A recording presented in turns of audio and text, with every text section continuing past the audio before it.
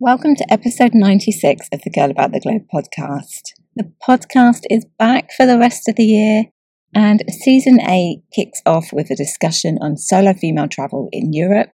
For this episode, I'm joined by Emily Pern, a fellow traveller who's initially from Chicago and has visited Europe many times. If you are in need of some inspiration to travel to the continent of Europe, then this episode is for you. Stay tuned.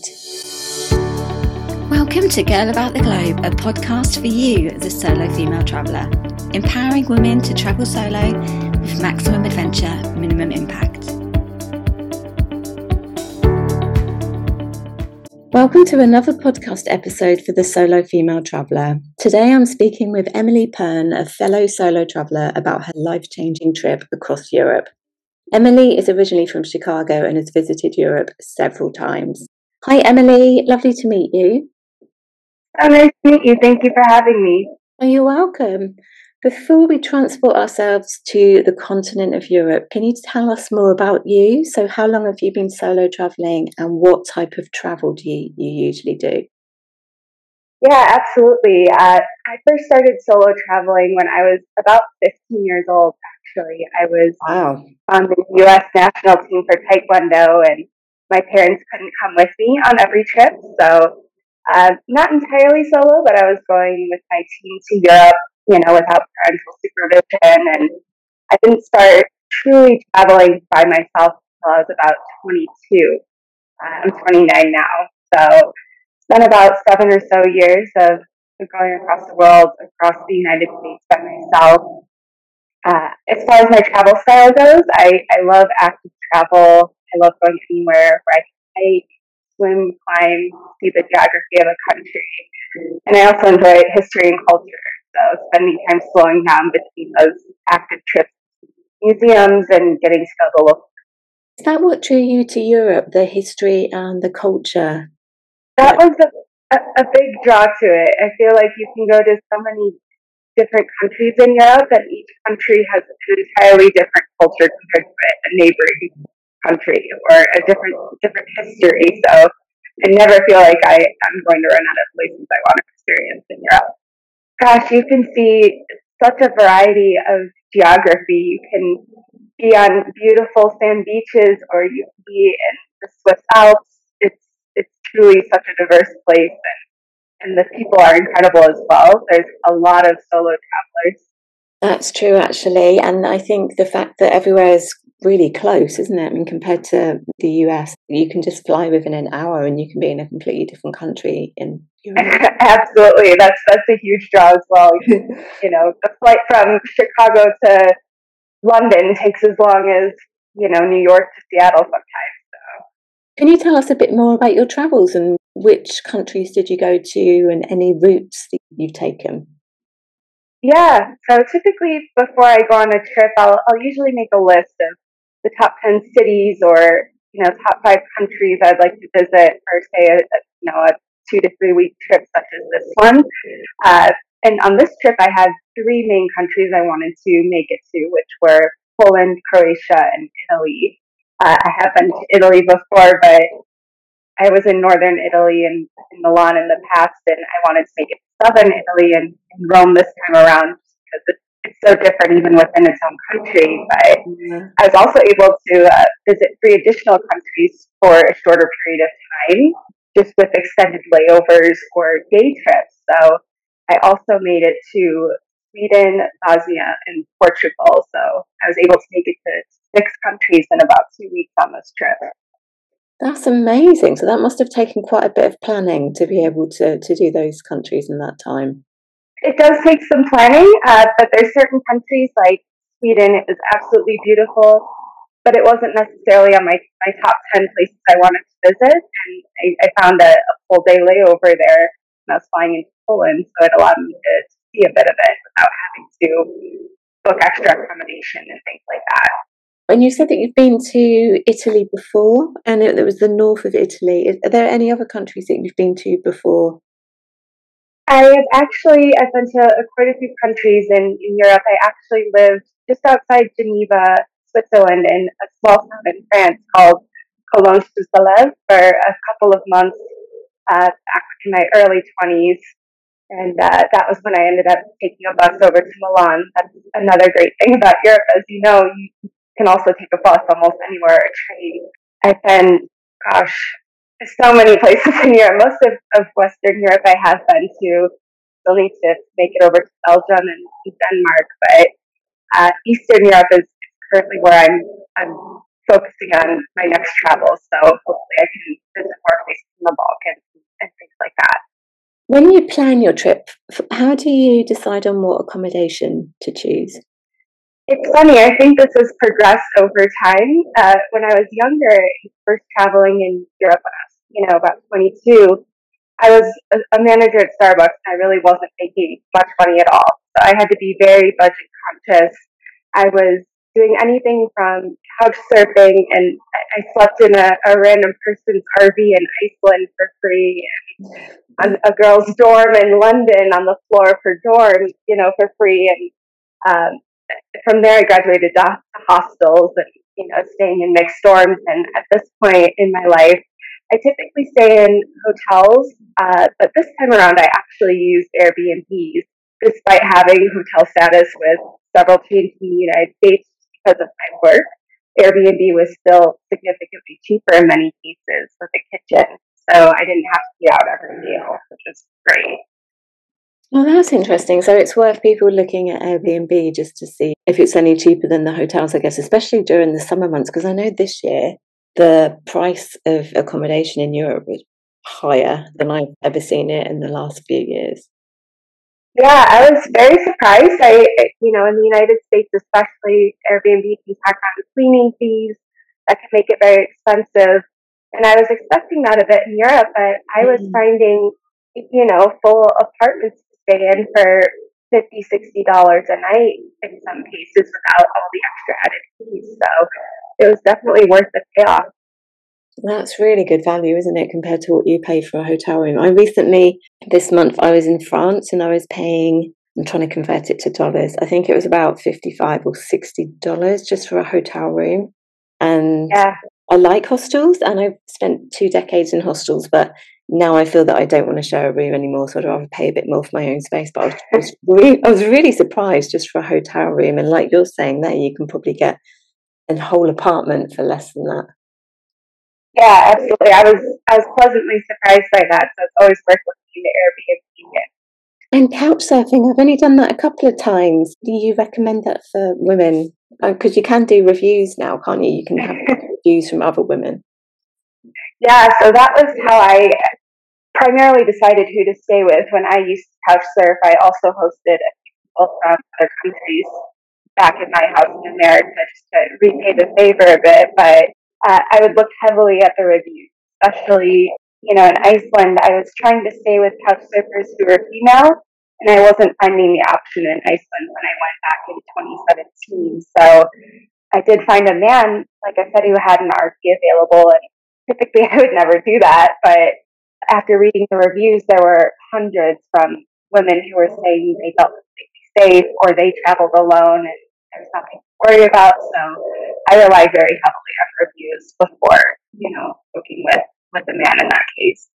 And it's a great way of learning a bit about the local culture as well, isn't it, when you couch surf? Generally people that I know of that have done it have been really open to meeting people from different cultures, and they've cooked for them and they show them around and take them to a local restaurant. So it's a good introduction. Absolutely. Yeah. Yeah. The people couch surfing usually want to give back to the international community or the national community in a way. So I did notice that a lot. Everybody was very friendly, and fortunately I never had that experience couch surfing.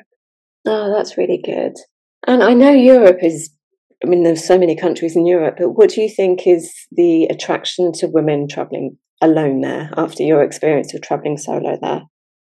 I think, as we've talked about, there is quite the variety in the history, especially as it relates to women. You always need to be aware of your surroundings when you're traveling alone, but there are many places in Europe that are safer than other destinations around the world. Not to generalize, but say Latin America, you might have to be a bit more precautious in certain countries there compared to many big cities in Europe where there's a lot of people your age a lot of English speakers. Like I said, it's so popular among solo travelers as well. There's no shortage of people to meet in Europe. How do you normally meet people when you're traveling alone? And you said that you've met a lot of other women traveling solo. I have, yeah, in so many ways and opportunities. And ironically, I'm naturally introverted and quite shy, so I do have to push myself outside of my comfort zone. Starting even with social media, there are so many Facebook groups dedicated to women-only travel with hundreds of thousands of members across the world. A lot of them are looking to meet up while they're already in the country, or even plan a trip with you. So I have met a lot of people that use that. There's also so many apps. Couchsurfing also has a feature called Hangout, I believe. I've used that in the past where you can see locals in the area that just want to meet up and hang out. You know, I met a girl when I was in Portland. I flipped on the app in Portland, Oregon, and met a girl who was there and grabbed dinner and drinks with her, and she walked me around the neighborhood, a little bit of history. So that was great. And even more recently, what I used for this trip is actually the app Bumble, and many people associate it with a dating app, but there is a feature on it called Bumble BFF.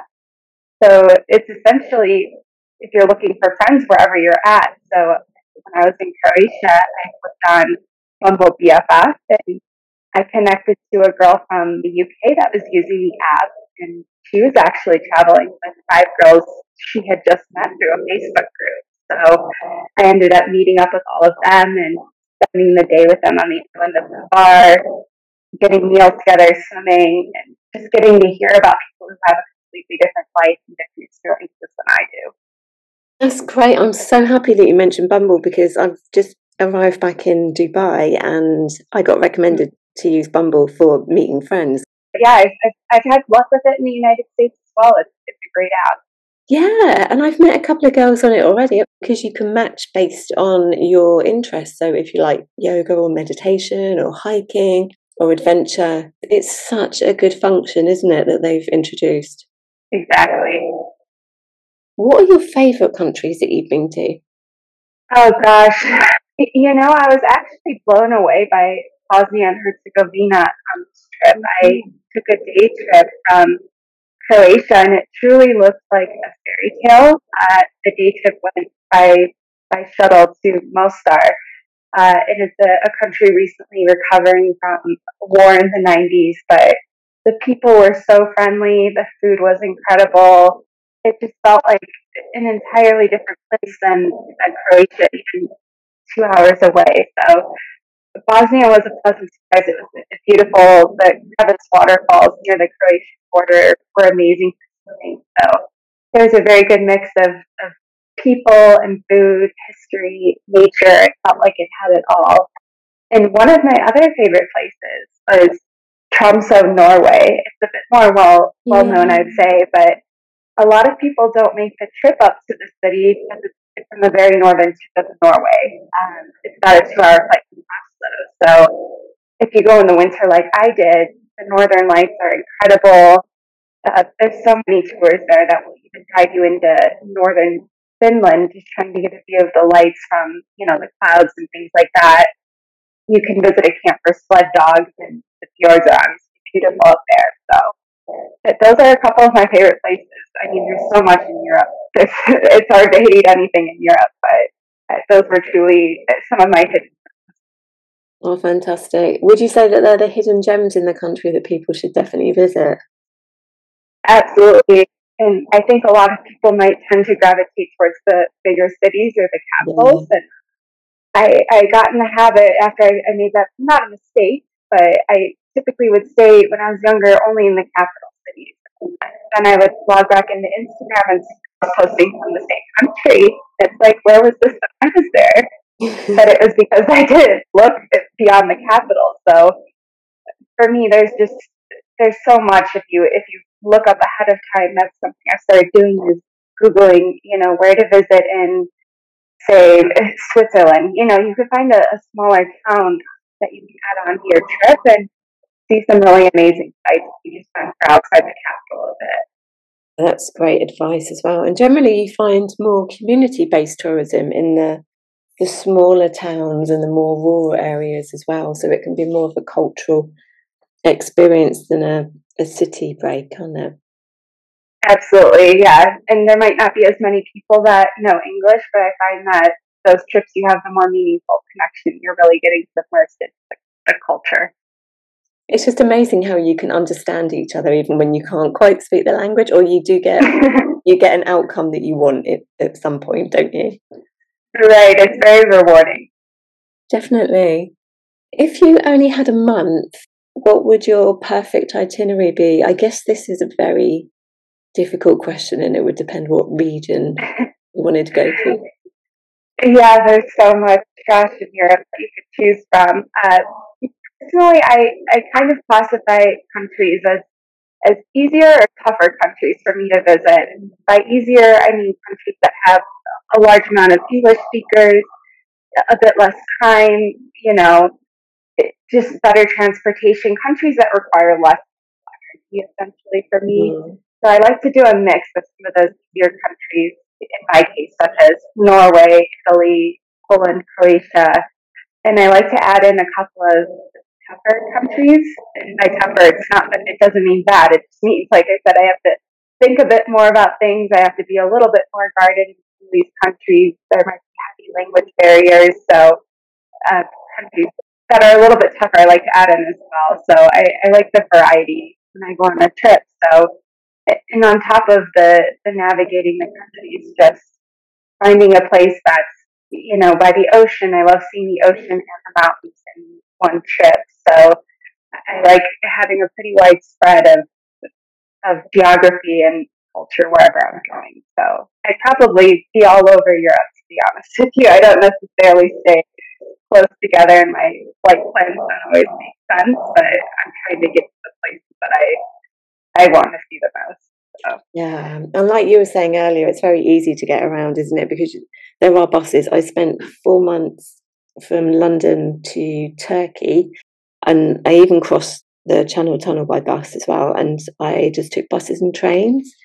So it is very easy to go overland. There's also hop on, hop off buses, isn't there? So if you don't want to plan it all completely solo, you can have company on the bus and book your sectors. What's your favourite way of getting between everywhere?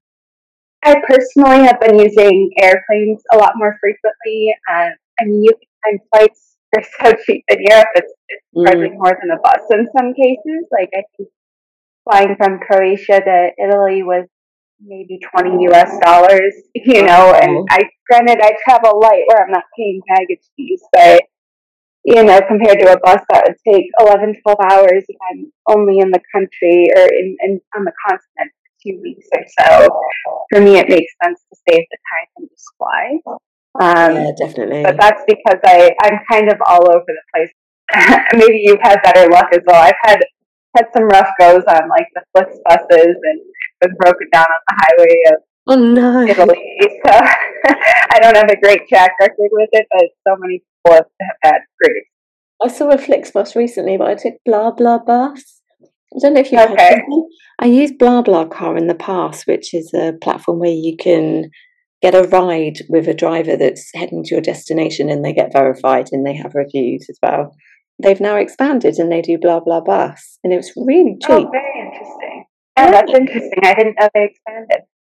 Yeah, but like you say, if a flight is $20, it makes sense if you're short on time, because that can sometimes be cheaper than the bus. And by the time you get to the airport and then get the other side, it can still be easier than 11 hours, can't it? Right. You do miss the scenery of the bus rides and, passing through the country, some of the smaller towns, though. So that is one drawback to flying. What did you used to do in the evenings by yourself? So when I was younger, I would actually, if I was staying at hostels, I would go down to the hostel bar. Many hostels have their own bar there, and that's where I would network and socialize a bit, get to know people, plan what we're doing the next day. It's usually a lot of solo travelers as well. Nowadays, it typically depends on where I'm at and which country I'm in.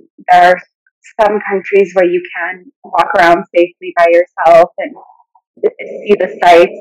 but that was, not the case in every country. So I would typically use evenings if I'm in a country where, I don't really know anyone. I haven't met everybody yet. I'm not sure if this day walk around.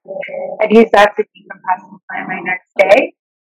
But if I am in a country where I can walk around, I find that going out and seeing some of the monuments and sites in the evening, which is actually what I did in Rome, there's hardly any tourists compared to during the day. So that worked out great. Oh, that's a great tip. I know that you can do evening tours at the Colosseum in Rome. Well, it was actually quite funny, and one of the ways I networked in Rome is I met a local there, and he actually showed me around for the entire week, and so I got to see sites and museums that I would have never had on my itinerary, and even I got to eat at restaurants that were more in local neighborhoods just because I had someone that could speak the language with the wait staff and had been eating there his whole life. So it was nice to get a history lesson as well behind each monument. Normally you look up at it, might Google a little bit if they don't have any information there, but I got to understand a bit more behind what I was seeing. With very little crowds as well because we were going at night. Oh, fantastic. In your experience, what countries would be the easiest ones for someone to travel to? I will say I thought Rome was very easy. Rome and Italy in general are very easy, in my opinion. Even if the major hubs like Paris was easy, Croatia was a bit tougher just because of the lack of public transportation. I did have to rely on Uber quite a bit to get from the airport to where I was staying in Split. London is obviously pretty easy to navigate. You have a lot of people that speak English and they have great public transit. And many of the Scandinavian countries are great as well, like Norway and Sweden. They have phenomenal public transit, and it's very safe as well. So, talking about safety, is there anywhere that you would avoid on the continent? To be honest, there's no places I have personally avoided in Europe that I've been to. Other continents, yes, I could probably speak to that. But the one piece of advice for Europe is doing the research on the neighborhoods that you're planning to stay in. You don't want to end up having to walk 45 minutes to get back to your apartment at night due to lack of public transit, or staying in a more rundown area of the city that might make you uncomfortable. It's always tough when you have stuff you want to do at night, and you might have been able to do it if you were staying in a better neighborhood where you're at is not safe. So for Europe, I definitely recommend looking up where you're staying when you travel around. Yeah, great idea, because especially in big cities, you can think, well, Istanbul, for example, is huge, and you can think that from wherever you stay, you can go and see the sights, whereas you could be in a completely different neighborhood and feel quite isolated. Absolutely, and it's very hard to tell without prior research and even using Reddit to see what other people are saying live there. So, oh, that's a good platform to use. That was Reddit, did you say?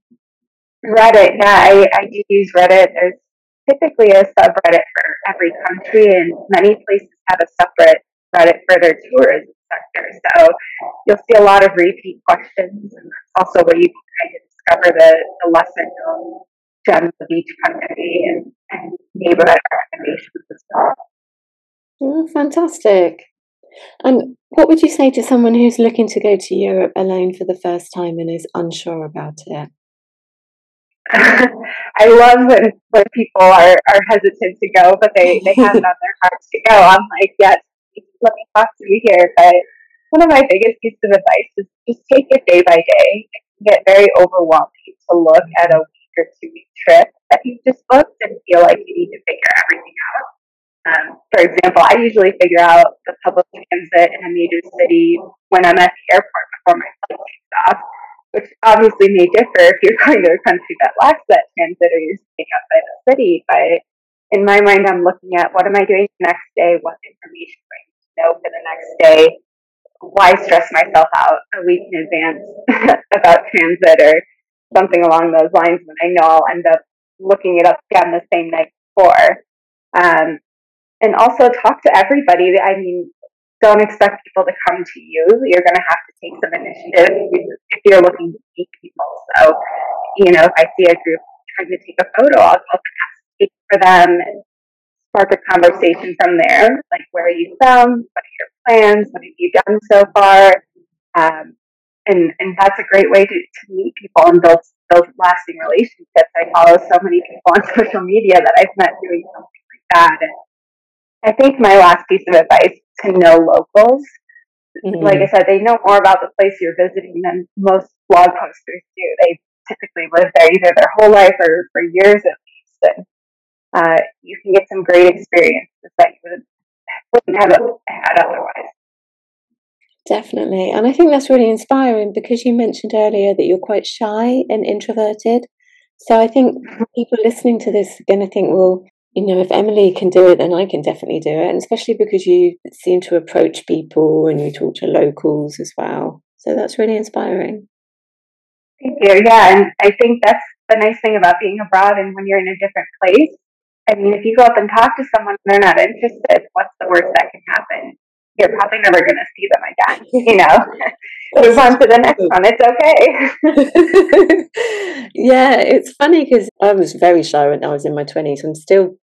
I get days when I'm very introverted. I'm more introverted than extroverted. And there are days when I think, oh, I really don't want to do this and I don't want to go out. And then they're normally the days when I have a lot of travel booked and I have to go to an airport or speak to people or do things. But you find that you just do it as well. You just go into autopilot and it ends up being very empowering and it grows your self-esteem, I think. It does. And especially as you have those successful encounters and once you get to hear about all these different stories, I find that people have worlds that you don't even know about. People are living these lives that you would never have seen from your home country. And it's just so rewarding that once you get a taste of that, it encourages you to keep doing it. You want to find and talk to as many people as you can and hear their stories. Yeah, people are so interesting as well, aren't they? Especially ones that you meet traveling, as well, the locals as well, but also people who are like you that are traveling, and everyone shares their stories and they say, oh, I've just come from this direction and here. When that used to happen to me, I would think, oh, that place sounds really cool, and then I'd add it onto my trip because there are just a wealth of knowledge as well, aren't they, travelers that you meet on the road? Yeah, absolutely. So it's a great experience, and it's hard to go back. But even if you are more shy, you can sit in a cafe and people watch. I absolutely love people watching the locals, watching tourists, seeing what people are doing, and you learn a lot about people that way as well. Yeah, you're so right. And before we start wrapping up, is there anything else that you'd like to add for people traveling solo in general or people traveling to Europe?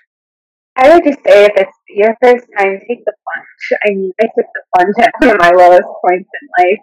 I went to Salt Lake City within the U.S. by myself, and just remember being terrified walking around at night, and it ended up being so rewarding. I got a tattoo to commemorate it, but go ahead and just do it. You'll meet the most amazing people. You'll have stories to tell. You don't want to look back later and wonder what would happen if you actually took the leap and went to the place you're wanting to visit.